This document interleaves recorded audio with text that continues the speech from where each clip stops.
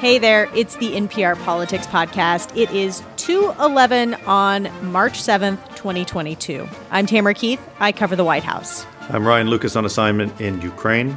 And I'm Mara Liasson, national political correspondent.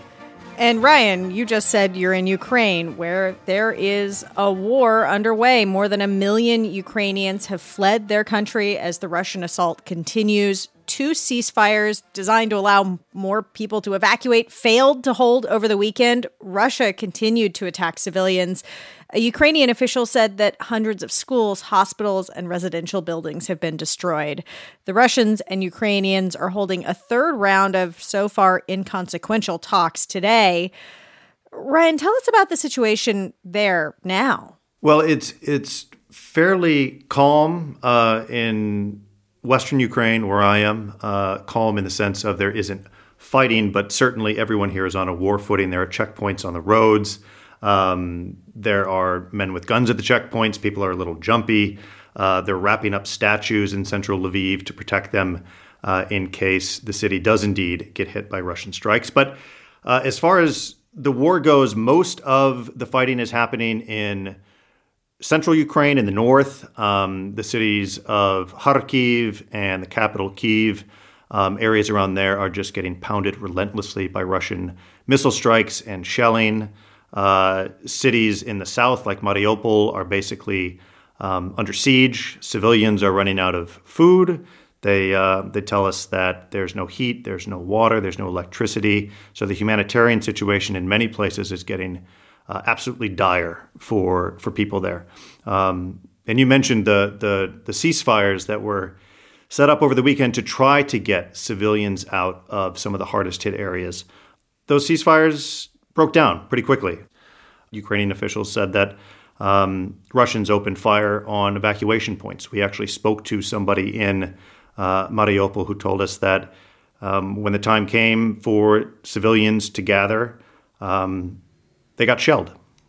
Shelled, and there were pictures from a suburb in Kyiv where several civilians were killed. They were out there with their suitcases, and they were killed on the side of the road waiting to evacuate. So the situation is difficult. I will say that the Ukrainian forces have put up a tremendous amount of resistance, much more than I think anyone expected, except for perhaps Ukrainians themselves. Yeah, let's talk about that, because there were a lot of expectations that Kyiv would have fallen by now. Expectations from, U.S.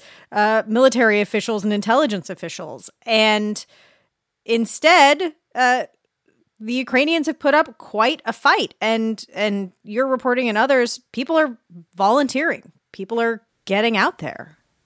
Well, I mean, there was conscription here among Ukrainians and people taken into the armed forces, and the Ukrainian military has improved drastically in the past 8 years since Russia invaded Crimea and areas in eastern Ukraine. But civilians have entered what's known as the territorial defense forces. These are the sorts of people who are manning the hundreds, if not thousands, of checkpoints that dot the roads around Ukraine at this point in time. But there are also people from overseas who are coming to Ukraine to fight the Russians.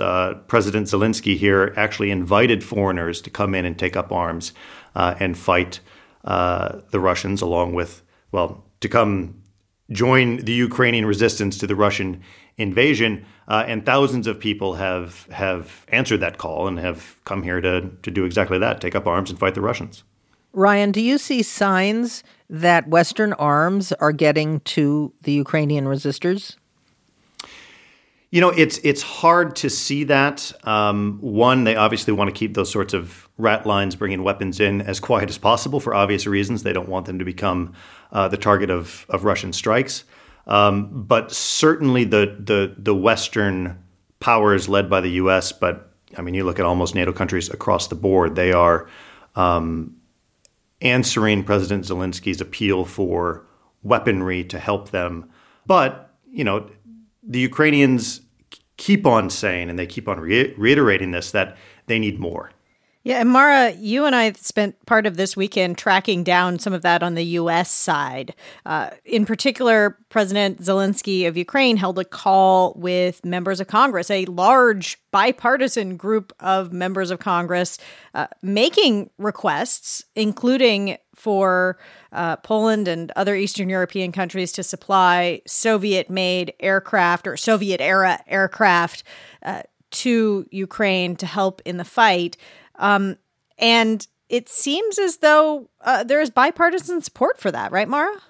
What's happening in the U.S. is there's a $10 billion aid package that's working its way through Congress that has bipartisan support. You just mentioned this idea of getting Poland to transfer Soviet-era MiG planes to Ukraine. These are planes, presumably, that Ukrainian pilots already know how to fly. And then the U.S. would kind of backfill Poland with replacement weapons or planes. But then there's also lots of talk about an oil ban. One thing the U.S. and its allies haven't done yet is literally ban the purchase of Russian oil and gas. Now, the United States only gets anywhere from 3 to 10% of its imported energy from Russia. That's not a huge amount. But the idea of banning the purchase of Russian oil and gas has a lot of support, and I expect that will happen. This is not sanctions, by the way. International sanctions would require the U.S. to punish other countries who buy Russian oil and gas, and of course Europe is much more dependent on Russian energy. We'll get into some of the domestic political calculations behind that in a bit, but Mara, there's a lot of diplomacy going on. We know that President Biden had a call today with several European leaders. It seems like he's on the phone almost every day with someone. And also, the Secretary of State, Antony Blinken, is set to visit the Baltics. And later this week, Vice President Harris is going to Poland and Romania. What are they trying to accomplish? Well, they're trying to keep the allies together. That's been the number one diplomatic goal this whole time, and Joe Biden has really succeeded in that. Remember, NATO was pretty much left in tatters when Trump left the White House. You know, he called NATO obsolete. He talked about maybe pulling out of NATO, but NATO is united, and an alliance needs constant tending. You know, it's a garden that needs constant watering, and that's what they're doing. And on some of these things, it's been difficult. You know, as I said, Europe depends on Russian energy and has much more broader and deeper ties commercially and economically with Russia than the United States does. But it's been remarkable how quickly the Europeans have moved to change their approach, especially Germany. You know, all of a sudden, you know, overnight, deciding to multiply the amount of money it spends on defense, stop the Nord Stream 2 pipeline. And that's what Blinken and Harris are going to be working on when they go over there this week. All right, we're going to take a quick break. And when we get back, more on the war between Russia and Ukraine. Support for NPR and the following message come from BetterHelp, offering online counseling. BetterHelp therapist Hesu Joe knows that lockdown has been hard on us as humans. We as people are hardwired to connect with others, which is why this whole time is so difficult. The connection that happens between people can be very powerful, and how healing it can be to have a healthy relationship with someone. To get matched with a counselor within 48 hours and save 10%, go to betterhelp.com/politics. And we're back. And in the past year, the U.S. has delivered a lot of military assistance to Ukraine. The White House is, as Mara said, asking for $10 billion more. Some of that would be humanitarian assistance. A lot of it would be military assistance. Ryan, what does Ukraine need from the United States? That's a big question. I mean, yeah, and what they can practically get might be quite different than what they would like, I guess. Right. I think what we have heard consistently from Ukrainian President Volodymyr Zelensky in these sort of impassioned speeches that he gives on his Instagram account multiple times a day is a no-fly zone. That is what he has been asking from the U.S., from the West, because of the strikes that are happening on Ukrainian cities.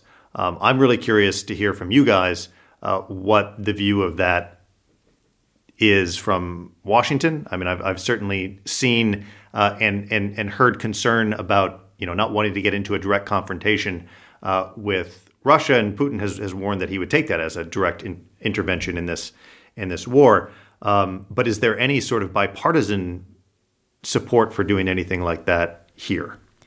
Antony Blinken was on Meet the Press yesterday. At least that's where I caught him. And he made the case that setting up a no-fly zone would set up a situation where the U.S. might have to shoot down a Russian jet and all of the implications that would flow from that. So it doesn't seem like the Biden administration has any appetite at all. Right. And that is not, I think, a huge surprise here, despite the impassioned pleas that we've heard from Ukrainian leaders. I think they will take any and all military support that they can get at this point in time. Certainly anything that will help protect them against Russian airstrikes. Although surprisingly, even the second week of the war at this point in time, the airspace over Ukraine is still contested. And that is something that I think has surprised a lot of military analysts, that Russia does not have complete domination of the skies. I want to come back real quick to the oil and gas imports. In the White House description of the call that President Biden had with the president of France and the chancellor of Germany and the prime minister of the UK, it says that the leaders affirmed their determination to continue raising the costs on Russia for its unprovoked and unjustified invasion of Ukraine. One way to raise those costs would be to stop taking imports of Russian oil. Mara, how big a deal would that be for the U.S.? And it does seem like there is bipartisan congressional support for it. Certainly, there's growing support. What they're talking about now is each country individually banning imports of Russian oil and gas. The U.S. doesn't get very much, so it wouldn't be that hard for them to do this. But any time you take energy out of the equation, you risk the possibility of gas prices at the pump going up. We've already had inflation. That's a real political problem for Joe Biden. Yeah, let me just say, I'm on the AAA website right now. Current average price for regular is $4 a gallon. A week ago is $3.60. People are going to be shocked when they fill up their tanks. Yes, and polls are interesting here. People say, are you in favor of banning the import of Russian oil and gas to America? Yes, big majorities. Then they say, well, what if it means that your price at the pump goes up? The support goes down a little bit. Now, it's hard for people to answer honestly when they've just been asked, about the Russian invasion of Ukraine. But there's no doubt that Republicans who have already weaponized inflation against Biden will, if the U.S. bans Russian oil and gas, which is something Republicans are for, they will certainly turn around and blame Biden for any additional price hikes at the pump that may cause.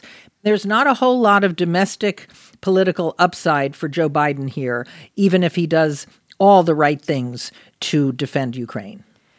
Ryan, you are our man on the ground there right now. What are you watching for in the days ahead?